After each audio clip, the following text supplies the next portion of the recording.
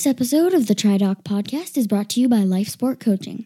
Led by Ironman Master Coach Lance Watson, Life Sport Coaching has coaches all over the world, including the TriDoc. Our coaches bring diverse backgrounds and a wealth of experience to help you reach your triathlon and multi-sport goals. If you are ready to take your racing to the next level, consider Life Sport Coaching, where you can meet other athletes in group workouts and camps, and consult with our team nutritionist. Learn more at lifesportcoaching.com.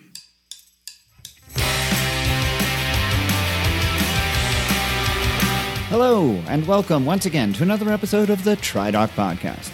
I'm your host, Jeff Sankoff, the TriDoc, an emergency physician, triathlon coach, and multiple Ironman finisher, coming to you from beautiful, sunny Denver, Colorado. As this podcast is being released, I'm actually with my family on the last day of our vacation to Roatan in Honduras, where I'm pursuing one of my other pleasures, scuba diving. It's always hard for me to interrupt my training at the height of what should be a busy race season in order to take off for a family holiday. But as I have said many times on the podcast, and as I've learned many times over in my life, triathlon is so very much a team sport. And if we don't have everyone from the team on board, we're doomed to fail in some important way. Sure, we train on our own and we race by ourselves, but the dedication that our spouses or significant others put in for us to be able to follow this passion should never be questioned. And that's to say nothing of our kids, for those of us who have them. There's no doubt they get something in return, right? We're healthier, better looking, usually in a better mood, and likelier to be around for longer than if we were sedentary types, but let's face it, our sport of choice is a selfish pursuit and puts a pretty big burden on those around us. All of that is to say that when the subject of a family vacation came up, even though it overlapped with one of my planned races, I wasn't going to say no. There's a fine balance between keeping those on your team happy and keeping yourself fit and ready to perform at the level that you're used to. The calculus for me isn't really that difficult.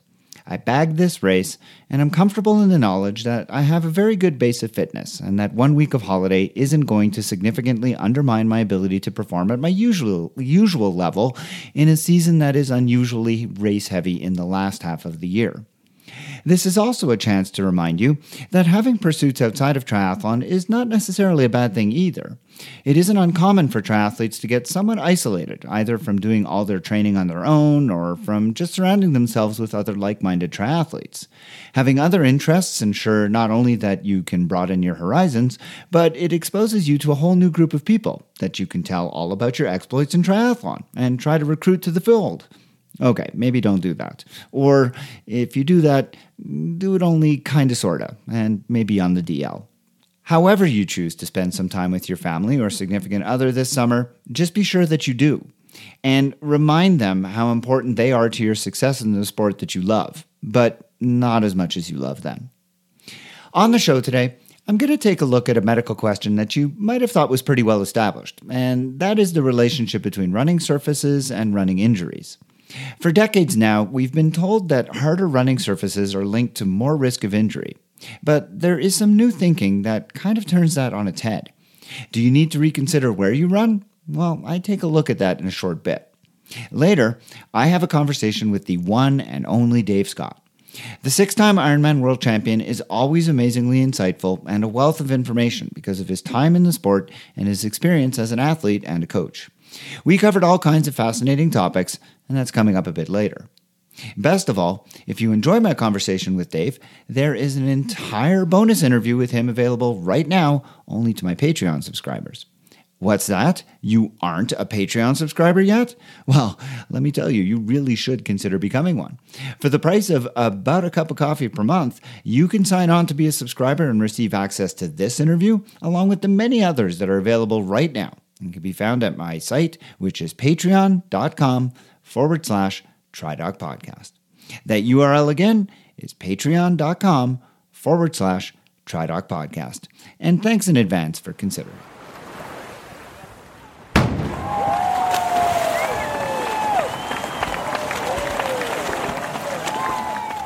Back in episode 64, I took a look at some research that challenged a long-standing understanding that we as athletes and even healthcare providers have long held. And that is the idea that cold is better than heat as a treatment modality immediately after prolonged intense exercise in order to prevent delayed onset muscle soreness. Now, that was a great example of a long-held belief that has started to come into question because of the results of some well-designed research, and while there hasn't been a wholesale pivot on behalf of athletes, coaches, or even trainers to a new mindset, I wouldn't be surprised if momentum builds and we begin to hear more and more about it. Well, today, I'm going to look at some research that challenges another long-held belief in endurance sport, though in this case, the research is not as well designed and the results not nearly as compelling. But still, I think it's worthwhile to examine it, because it really does challenge our preconceived notions on this topic, and for that reason alone, we should examine it and see if it's something that we may want to pay attention to. For several decades, there's been a pretty universal acceptance among athletes, coaches, healthcare practitioners, and even equipment manufacturers that runners develop more injuries depending on what surface they run the most miles on. Back in the early 1970s, when running really began to become popular, it wasn't long before an association was made between running volume and running injuries. And soon after that, a link was also made between harder running surfaces and running injuries. Now, this led to the development of cushioned running shoes, which did help to a certain extent, but surprisingly to many, had the unexpected effect of actually increasing running injuries in many runners. The pendulum then swung back towards less cushioning, leading all the way to the minimalist or barefoot running craze of about a decade ago or so, but this too was fraught with significant injury risk and actually led to more problems than the overly cushioned shoes seen before. Well, we're now at a point where shoes have been developed that cover the gamut of cushioning and support. And for the most part, shoes themselves have been implicated less and less as a source of injury amongst runners. Still, underneath the shoe lies the surface that the shoe makes contact with. And there is still very much the notion that it is this variable that has the most impact, and the pun there is very much intended, on the development of running injuries, where all other things such as runner experience and size, running volume, and rate of increase of volume are the same. And taken at face value, this makes perfect sense. When a runner lands on their outstretched foot with each stride, the force coming down on the foot and leg is many times the body weight and must be absorbed by the shoe, the muscles, tendons, and ligaments, and the bones of the leg. If the ground is very hard, like concrete, then there is no give and all of the force is absorbed by the leg. Whereas when the ground is softer, like with a dirt path or grassy surface, the impact is softened and less force needs to be taken up by the limb. And there is some evidence to support this. Shin splints, for example, is the common name for an inflammation of the lining of the bone of the lower leg. The medical term is tibial periosteitis, and it comes about from repeated impact on harder surfaces, though rapid increases in running volume can also play a role. Recently, though, some exercise scientists, specifically those who look at the biomechanics of the limbs when they are under stress, have started to question this narrative. Back in 1999, Daniel Ferris at the University of California, Berkeley, published a paper in the Journal of Biomechanics in which he showed his research on how runners adapt their stride when transitioning from one type of running surface to another.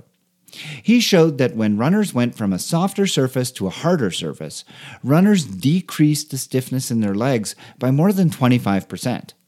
That is to say, that when running on a softer surface, runners did so with more muscle tension and with a stiffer leg than when they did so on a harder surface. The reason that they did this was quite simple. When running on a soft surface, the runner's centers of gravity tended to slip backwards because of the lack of support from the ground.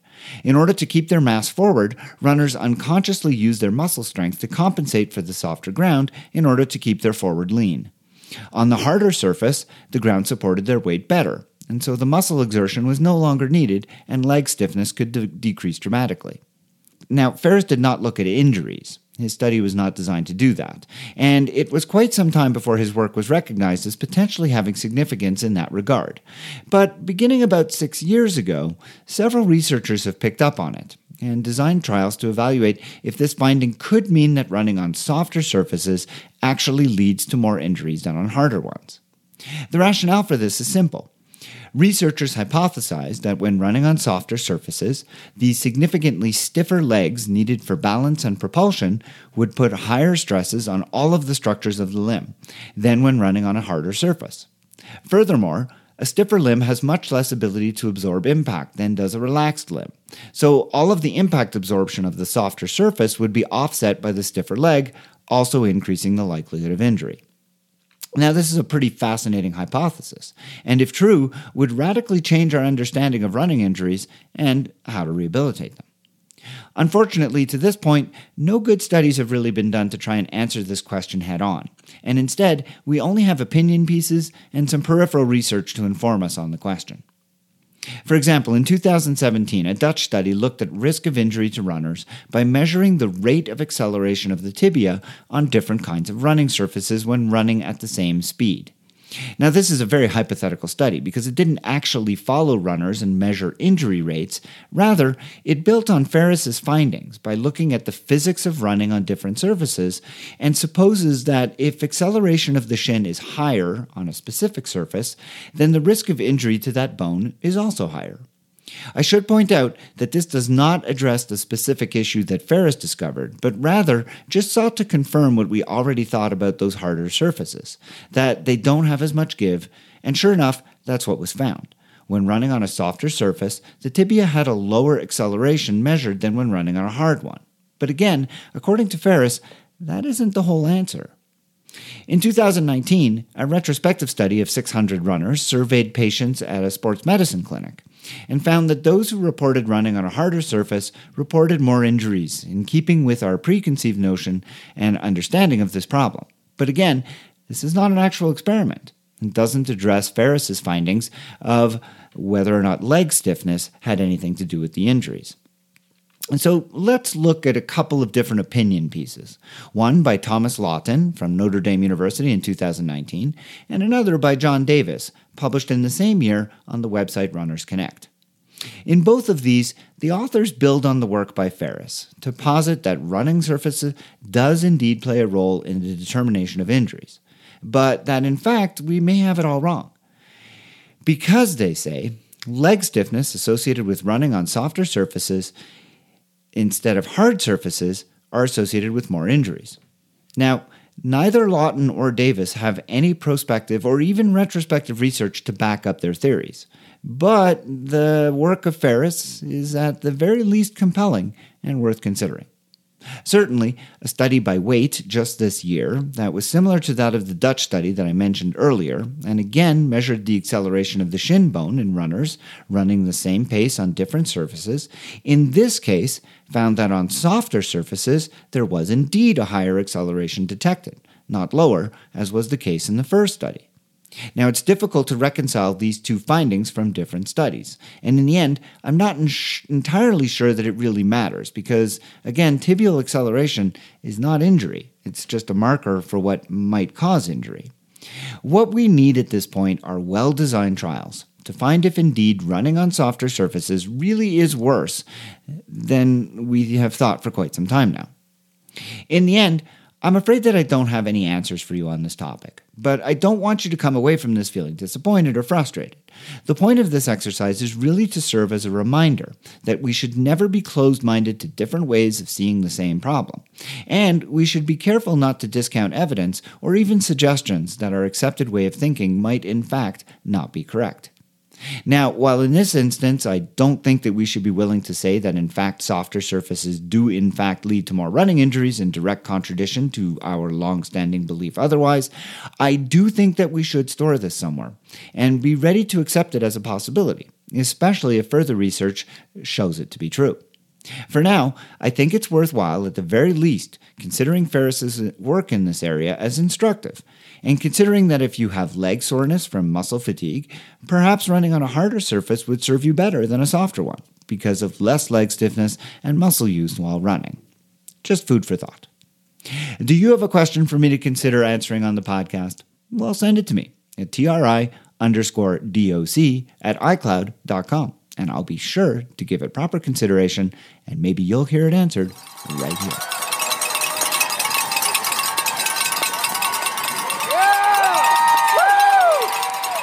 It's really difficult to know how best to introduce my guest for today's podcast, as he really doesn't need much of an introduction to anyone who has any inkling of the history of our sport.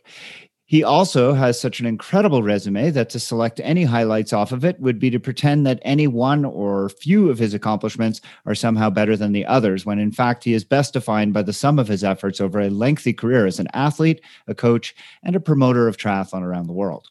Instead, perhaps it's best to introduce my guest only with his name, since doing so will bring to mind many of the things for my listeners, as it always does for me whenever I hear it. Dave Scott, a name synonymous with excellence in triathlon since we first heard it back in 1980. And since I am ill-equipped to really do him justice, I'm going to instead defer to a quote from Bob Babbitt, another legend in our sport. Bob said of Dave, he was the Roger Bannister of triathlon, the first person to go under 10 hours, 9 hours, and 8:30 in Kona. Dave Scott's personal triathlon journey paralleled the early history of the Ironman triathlon. For me to say that it's an honor to have Dave join me on the podcast today is an understatement of such colossal proportions that I hesitate to do so, but I'm pretty sure that he'll forgive me for being unable to come up with the proper adjectives to describe my pleasure at having him here. Dave, thank you so much for taking some time to join me today on the TriDoc podcast. Thank you, Jeffrey. That was quite an eloquent introduction and rather lengthy, but it's a pleasure joining you. Well, I'm going to go all fanboy just a little bit. I'm sure most people do. I got into the sport. I mean, later I came to it in 1990, in 2000 after the 90s. And, at the time I only knew of Kona, and therefore I knew of you, I knew of Mark, I knew of Paula, and I didn't know a whole lot else. And so it's really quite amazing to come kind of full circle and be able to chat with you today. It's really an honor. I'd like to chat a little bit, just, talking about some of the stuff during your race career and how it has gone on to inform so many of us. One of the things I've often thought about is how, triathlon training today is based so much on what you guys did and how you guys kind of developed training and developed racing. How did you manage it at the time? I mean, how did you know what to do? I don't know if it's honestly based on what we did, Jeffrey. I think that's a compliment that isn't necessarily justified. If you ask the other contemporaries that I raced against, Mark Allen, Scott Tinley, and Scott Molina, and we've been asked this question collectively, what did you do during your training? I would have to say that a lot of us were like sheep. You sort of collect together, then you go out for a hard ride, then you do a run together. There was a little bit of choreography, a little bit of thought, and I think we learned by preparing for races, all different distances, how to prepare well for those races. So it really kind of came down to the last week or 2 weeks where we seemed to be able to dial that in. And I'm speaking for all of them. Myself, I have an exercise physiology background. I thought, well, I'm a smart guy, but I didn't really know how to apply it yet to this sport because I was a neophyte in the sport, and there wasn't a mentor, and there wasn't other coaches, and there wasn't science and the history that we have. So I think we fumbled through a lot during the early years. Now the athletes have lots of different metrics. We have more science. The athletes are doing blood draws routinely. They're looking at muscle acidity. They're looking at recovery, sleep, all those different variables that we're keenly aware of, heart rate reserve.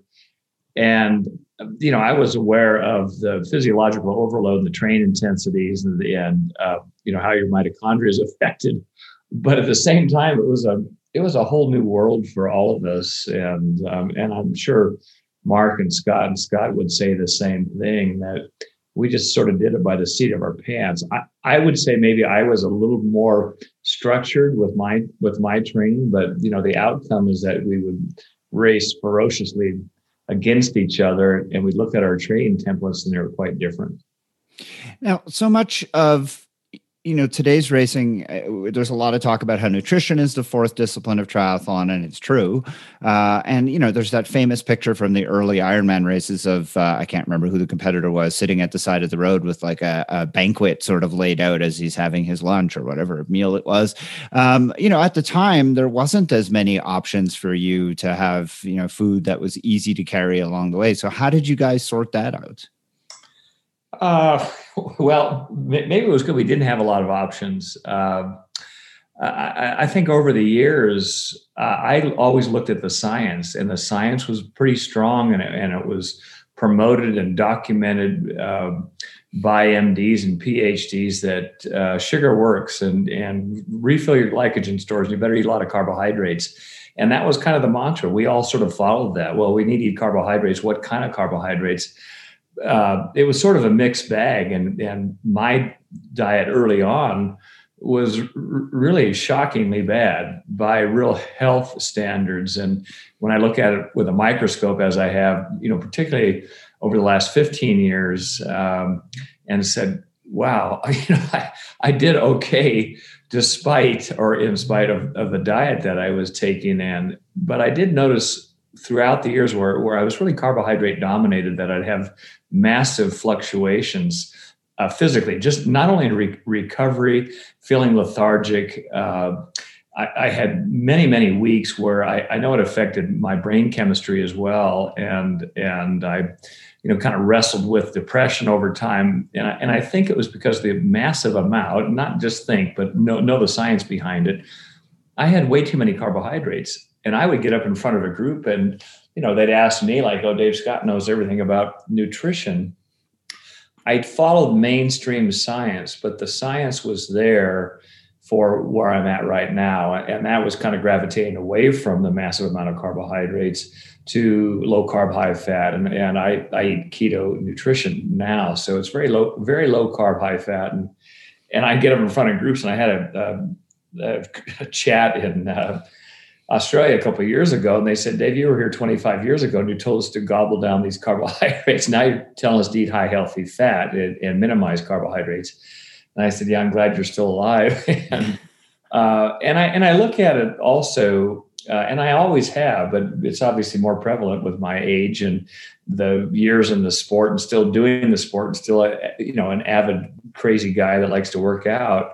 I look at the health denominator and the aging consequences of eating too many carbohydrates and what that does. And there's great documentation on that. So when athletes come to me, and I have a 30-year-old and says, I can eat any carbohydrate I want. I like bagels and I enjoy package this and that, and I have a Coke in the morning and so on. And I said, well, it's going to catch up to you.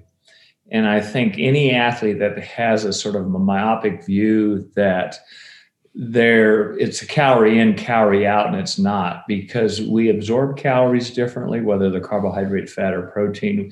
We transport those calories, we store those calories differently. And a lot of times when we look at energy, we utilize them way differently. But the long-term, the storage part is where people get in trouble. And when they have a downtime or as they go through aging, the biggest denominators that, a lot of the athletes that are eating too many carbohydrates are laying down visceral fat around the organs. And that's a serious problem, because it can lead to metabolic syndrome and type 2 diabetes and a whole host of issues. So in a long-worded answer, we kind of fumbled through the carbohydrate thing. And one thing I've sort of been steadfast with everyone, whether they're carbohydrate adapted or fat adapted, is that sometimes less is better. And particularly in racing, where they think, okay, I've got an Ironman race or 70.3, therefore I've got to tank up in the morning when I wake up. I've got to make sure in T1 I eat something. I've got to eat and drink and so on. And I unravel a lot of GI distress issues that people have. And usually it comes down to one thing, that they've had too much too soon and the volume is too great. And they never replicate what they do in training. I always ask the question, do you do this in training? No. I superseded it by 100%. And a lot of your listeners will probably say, yeah, that's me. I have GI distress. I may be eating or drinking too much. Yeah, I've talked a lot about that in the past, about how important it is to practice and race the same way. And if you're trying new things on race day that you haven't attempted in practice, then don't be surprised if race day doesn't go the same as it did in practice. So yeah, emphasizing again the importance of that with nutrition. I'm curious what your thoughts are about, all of these fancy supplements. I always feel like athletes are are trying to be too cute with their nutrition by adding on all of these things. And I'm just curious what your take is on all of the myriad of things that are out there for athletes to take to try and enhance performance. Well, I think there should be a lot of scrutiny on why you're taking it. And the very first thing that I recommend with athletes is that they get a complete blood test, and not a simplified one that we see in the States right now. You can look at different antioxidants. You can look at inflammatory markers, certainly all the blood markers, not just hematocrit and hemoglobin and your iron levels. And right now, iron levels aren't even done, and transferrin and ferritin levels are quite often not included. And I actually send out a complete sort of blood panel that I put together. And I said, well, talk to your physician or your health practitioner and see if they can outsource these so you can get good feedback on, what your metabolic state is right now.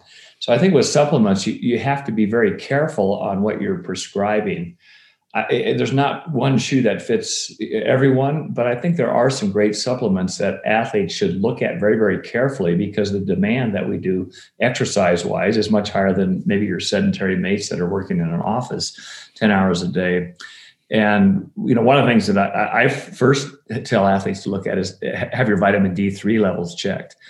And vitamin D3 acts like a hormone. It's in every cell of your body. And quite often the D3 levels have gone down for decades and decades, whether you're outside, you live in Florida or Texas or California, or even here in Colorado.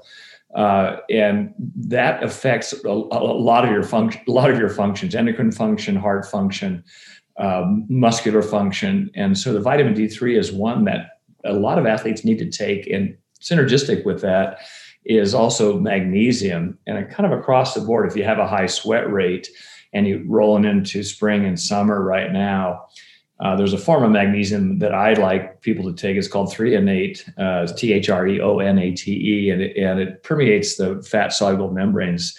So people get a benefit of it that affects all the organs, all the tissues, and also for your brain at night. So you kind of split the doses. And vitamin K2 is the third one that kind of goes together in that package. There's a few others I think people should look at. If they have the inability to recover, they find that they go through this malaise or fatigue all the time. They ramp up their training. All of a sudden they have 3 or 4 days where they're tired, and they kind of go on this roller coaster of feeling good and then falling back down again. You always want to nurture your mitochondria. So there's several that I like. Astaxanthin is an algae, and it's a very strong. I was taking it for years because I had read about it. And it's actually on the Ironman course. The company's called BioAstin. It's the most potent antioxidant, and so that one's a huge one. Omega-3 krill is one that I think people should look at. Glutathione is sort of the master antioxidant, and that goes along with N-acetylcysteine. I can spit all these things out, but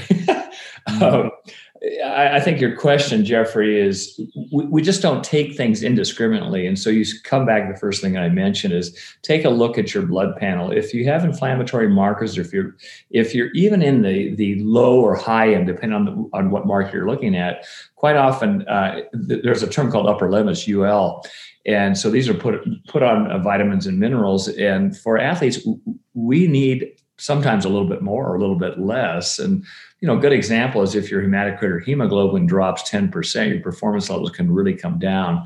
So that's something that you should talk to your health practitioner and possibly be taking a supplement. You don't want to take iron just because you think you need iron, because it's toxic.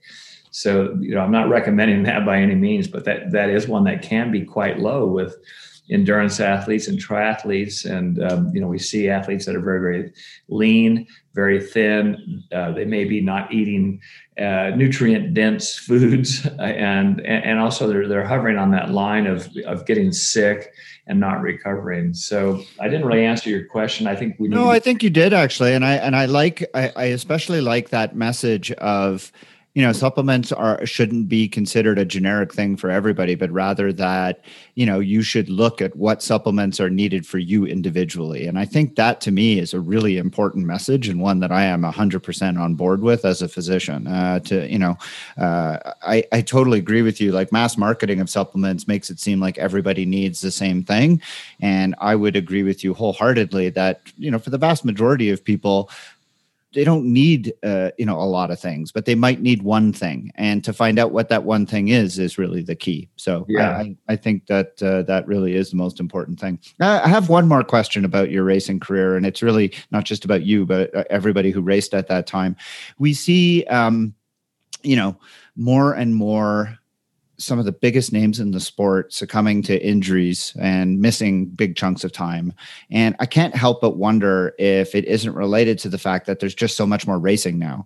Back in your day, I mean, the big thing was, you basically raced Kona, and there wasn't a lot else going on during the rest of the year. And I wonder if you think as well that, the focus on the one race in October versus having to race all year long and pushing the body to do races, sometimes 2 Ironmans in like a 6-week period. And, is that contributing to what we're seeing in the big names of the sport? I say yes and no. I mean, to just comment on your comment about, back in the heyday, and I will say the big 4, as we were identified, Melina, Alan, Tinley, and myself. We did a lot of different races, from shorter than Olympic distance, a little bit longer Olympic distance. They were called half Ironman. Some were permutations around that.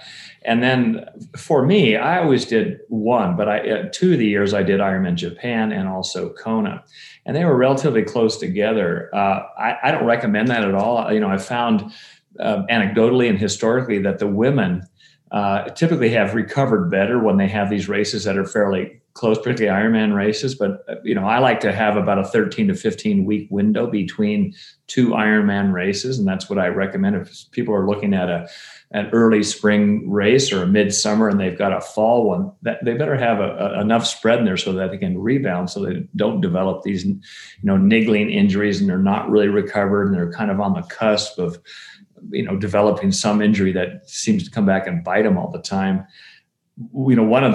One of the issues that Ironman has had is that all the athletes are chasing points, so therefore they have to garner these points in the races so that they qualify, particularly for Ironman World Championships in Kona. And if they're not in the top 50 men and women, then and they're 51, they didn't do enough races. But they're also saying, one more race, and I think I'm going to be over the edge. So I think, you're right on your comment that a lot of the athletes are over racing, typically in the early part of the year. And I think it can be weather related. It can be the darkness of the days. The athletes don't put in the volume. And I think one of the tendencies in our sport is that more is better. And this is a real problem. And people think that and it kind of comes back to your supplement question. If I put in more time, my engine aerobically is going to be better. My capillary density, my oxidative enzymes, my red blood cells are all going to improve. Well, they don't. And if you look at endurance athletes over time, and the mantra in this sport is you better do a long run and a long bike or a long brick on the weekend year round. And I totally disagree with that. And I've disagreed with it my entire career, and I didn't do that. And I think your question kind of comes back to, are we doing too much when we're too fit? So in the early part of the year, they can get away with it because the tempo is generally less. They may not be doing it back to back. They're doing it off-road on the runs. But then as the season gets further along, we get into the spring and summer and the weather is better. There's always someone in the group, and you certainly see this with the males, someone's ready to race. And if there's a bunch of egos lined up and they're gonna ride 70 miles, but let's go 90 and let's do it all hard, or let's run 8, but we're going to run 12. That happens a lot. And so I kind of like to look at the science. You look at mitochondria, that happens with long distance training over and over again. A 10-year-old's mitochondria is a round, perfect little bubble that's very functional. It's efficient. The density of it increases. And then when athletes start doing these long days over and over again, it becomes pitted, becomes dysfunctional. So I'm always worried about athletes doing too much. And when I was coaching, unfortunately coaching and advising Craig Alexander and coaching Chrissy Wellington, and I had Julie Dibbins and a few other athletes that were very, very good when I got them, I was always trying to ratchet them back a little bit so that they were fresh for their big races. And in watching Kona over the years, I see a lot of the athletes that are battered going into that race. They're not able to race at their potential that you may see in April, May, June, July, but come October, they're beaten. Yeah. It's interesting. But I also understand, with many more pros out there and that's their living. I see the pressure. So it's kind of an interesting conundrum. I'd like to transition now to some of the stuff that, since your racing career has ended. And I was so appreciative of your conversation with Helen Murray on her podcast when you talked about some of the mental health issues that you experienced as being a professional and then afterwards. I'm particularly interested in how, as such a high achieving professional triathlete, someone who lives for it, and we see this in all professional sports, really, when the transition from, moving from that climate or environment where that's everything, and now all of a sudden you're not a professional, athlete anymore. What does that do to your mental state, and how do you sort of fill that time? How do you fill that drive? How do you recover from that and make it a healthy state for you? Darn good question. I mean, I think it, stems back to my athletic years where you're kind of on this teeter-totter or roller coaster, and you're silent about the low points that everyone has. Can I pick myself up? Do I need to get out and train today? Yes, I do. I don't feel as good on 5 pounds, 10 pounds overweight, or whatever that may be. And your confidence starts eroding, and your self-esteem and self-worth starts coming down, because when you have the notoriety or the accolades that, oh, you're really amazing, you're an incredible athlete, and that's what you hear. But at the same time, you're not processing like, no, I'm just a regular guy. And I never, when I meet someone, I don't ask them, did you go to Harvard or did you go to your local junior college and what do you do? I want to know them as a person. I don't really care initially what their profession is and how accomplished they are. But I think athletes are always put, and entertainers are put on this pedestal that's quite false. And for me, I would kind of hide or run from that because I didn't feel it was really true. I had weaknesses and moments where I just, couldn't rally myself, and I would rely on a couple good mates of mine that, these guys were always there, pillars of my family, like, sort of bolstering me back up. Like, just go out and exercise, Dave. That makes you feel good. It wasn't about winning the next Ironman. It was just go exercise because I know you'll feel better. And, that's a very, very common denominator with all of us. We like it because, we get this magical morphine-like endorphin that just streams through us, and we say, okay, now I can accomplish things. But I had periods many, many times when I was racing where I couldn't get out of this hole, this mental hole. And that wore me down. I mean, it wore me down. I saw psychologists. I saw a couple of psychiatrists. Several of the psychiatrists recommended some sort of medication so I wouldn't feel like I was really down. I said, no, I'm not going to do that. And probably would have helped. It was almost like denial. Well, I can't be that bad, so therefore I'm not going to take that. And I always seem to be able to plant that seed again with really close help from friends and family to say, okay, I can come back. Getting to your question, managing that throughout my career. Now my career was over, and I realized, I'm not going to toe the line in Kona anymore. Let's leave it for those young stallions, and you sort of lose your mojo and your motivation and all the above. And people can talk about age as just a number. Well, it comes back to catch you a little bit. Do you lose a little bit of your mobility, your lean muscle mass? Nutritionally, are you on it? And are you hungry for it? Are you hungry to race? So I, like a lot of athletes, I kind of lost that hunger, but I still have this crazy innate competitiveness. Like when I'm out on my bike or in the pool, I just swam just half hour ago, and it's still there. It's still with me.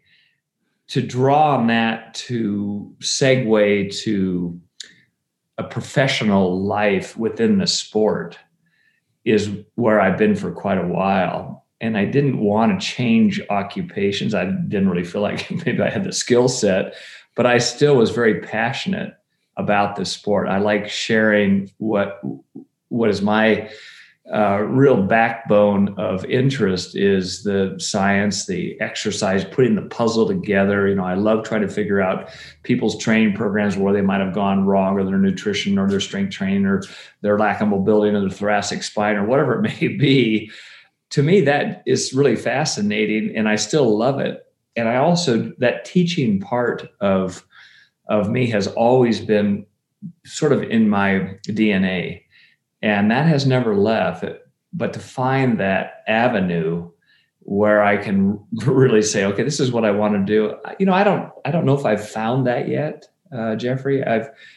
For example, I still coach a group, and we started in April of 2020. COVID was in place. We just started at the club that I was teaching, and I work out myself.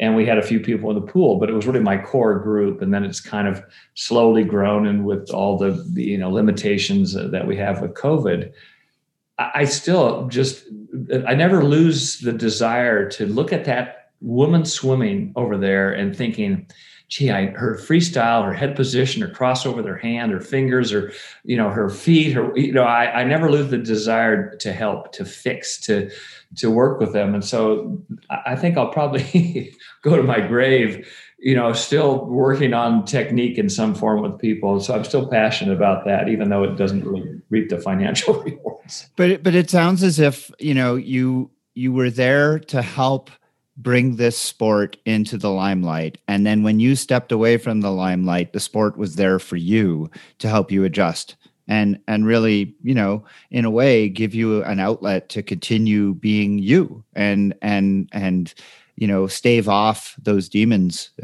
from, your past with, depression and other mental health issues, which is fantastic because you actually were involved in laying the foundation for what ended up being almost therapeutic for you afterwards, which I think is a remarkable and a really wonderful story. Yeah, it wasn't a yellow brick road the whole way, but of course not. Yeah, there's a lot of bumps in it, but again, I use the word passionate. I was a passionate athlete when I was enjoying, and simultaneously while I was doing that, I was always teaching or coaching. I never really get tired of I like talking about politics and everything, and religion and everything else. But when, athletes come up to me and they say, hey, Dave, I've got this hamstring thing going on, right away, I'm intrigued. I don't say, hey, don't bother me. Let's figure this out. Yeah. I want to finish this segment. And for my listeners, if you're enjoying this, and I'm sure you are, Dave is going to join me for a bonus segment, which will be available to all my Patreon subscribers. But I want to finish this segment with one last question. And that is, you've been involved since the 80s. You've seen the sport grow. You've seen so many different changes. I recently spoke with Dan Empfield and asked him this question. So I'm going to ask you as well. What changes have you seen in the sport over all those decades? And what are the things that you have appreciated, and what are the things that maybe you love a little bit less? Ooh, big question. Dan and I are about the same age, and Dan's been around a long time. Of course, I know him quite well. And he's kind of on the forefront. The technology, and obviously, it's a simple thing to talk about, is the bikes that I rode. And I used to have my 1980 bike here. I'm in my office and I had it hanging up here, and people would walk in. It's in the Boulder Museum right now. I'm going to get it back because it's really the only bike that I've kept. That was the first Ironman I did. I went on that bike and people were just absolutely dumbfounded, like you actually raced on that thing, because it looks like a wounded buffalo. And, I rode it and I said, yeah, it was, the state of the art at that time. And, you look at the wheels and the rims and the tubing and the brakes and everything, and it's rudimentary. And even all the way up through the years that I raced, the technology, obviously, and everyone could say this is not very insightful, the bikes are unbelievable. I got a fast bike right now, and it's totally different than what I raced on. So, I look at the cycling times that the men and women are doing. It doesn't matter what distance. They are outrageous. They are so darn fast. And, you can look at the aerodynamics and the tubing and da-da-da-da-da. The engine on top, I feel, is still the same. We worked as hard, if not harder, than the best athletes. We just didn't have equipment. So to answer the first part, that change is gigantic in the sport. You kind of alluded to nutrition. I think a lot of the athletes haven't figured it out. And I also feel as though there's still a lag from the years that I started, and even during my water polo and swimming career in college and segueing into triathlon. I've always been a big advocate of mobility stretching and strength training. I've always done it, and I've been a big advocate of some of the stuff that I've done over the years. I look back and I think, wow, how could I tell them to do that? So the evolution of that has changed, and the science on that is amazing. Periodization can be right on, and it needs to be very specific for each athlete. And the top athletes, I think, are still missing it. And I mentioned this in different chats, Jeffrey, with what do you think of Jan Frodeno? Phenomenal, incredible. Alistair Brownlee, amazing. They are out of this world, and their times and their abilities are crazy fast. But I look at Jan Frodeno. He had a great time, holds a record in Kona. He's nowhere close to his potential on the marathon. And if he was sitting on this podcast, I'd say, Jan, you should be running 231 or 232 coming off the bike in Kona.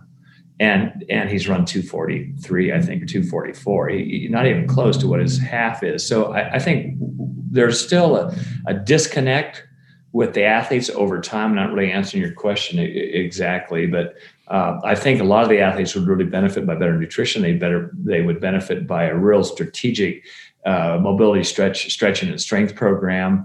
And we would see times that would just be out of this world, because I think looking back 15 years, where can we go with Ironman racing or half Ironman racing? And we're seeing Ironman men athletes that are riding close to 4 hours on the bike, 28 miles an hour for 180K, 112 miles. And we're seeing women that are riding 430. I mean, 430 was sort of the sacred time that the men, myself, we were looking at. Like, boy, could we ride 25 miles an hour? That's 436 in the Ironman. That was really not an untouchable time, but that was a goal. Now they're riding 30 minutes faster. Yeah, it's crazy. It's really remarkable to see the march of those times downwards. I'm curious if there's anything that any of the changes over the decades that you maybe look at with maybe less fondness. Is there anything that's happened in the sport that you kind of go, we could maybe live without that? It's still a selective sport. It's for the elite. It's very expensive. I don't think we're really bringing new kids. We're not bringing minorities into the sport like we should. And I saw this earlier on when I traveled, particularly to Europe or Asia, where they would have club programs. And the club programs, the Aussies did very well. They'd bring the kids in. They'd have these short little events.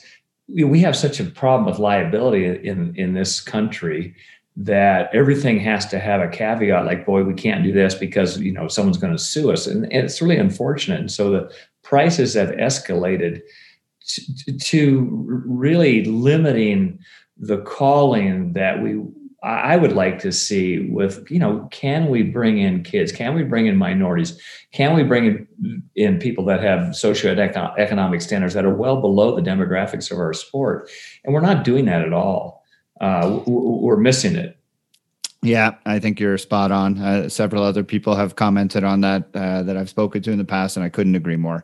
Well, Dave, I just can't even thank you enough for joining me today. This was a really, really fascinating conversation. And it's been a real pleasure to chat about a wide breadth of topics. And again, for my Patreon subscribers, Dave and I are going to chat a little bit more. So please do head over to my Patreon site at patreon.com/TriDoc podcast. Become a subscriber and you'll have access to that. For now, Dave, thank you so much for joining me on the podcast today. It was really fun. Thank you, Jeffrey.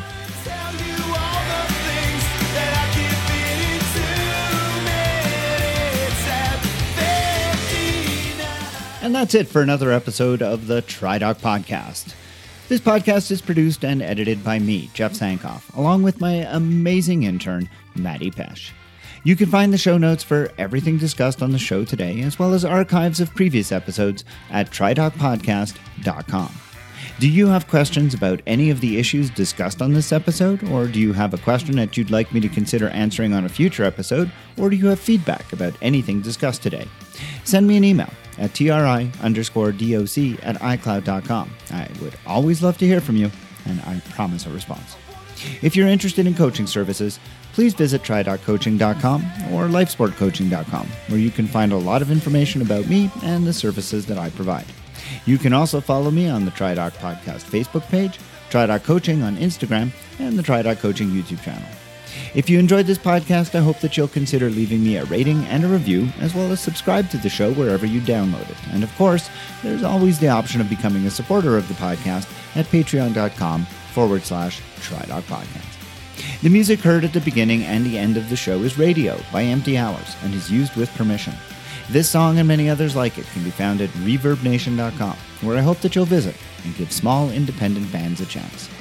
The TriDoc Podcast will be back again soon with another medical question for me to answer and another interview with someone in the world of multisport. Until then, train hard, train healthy.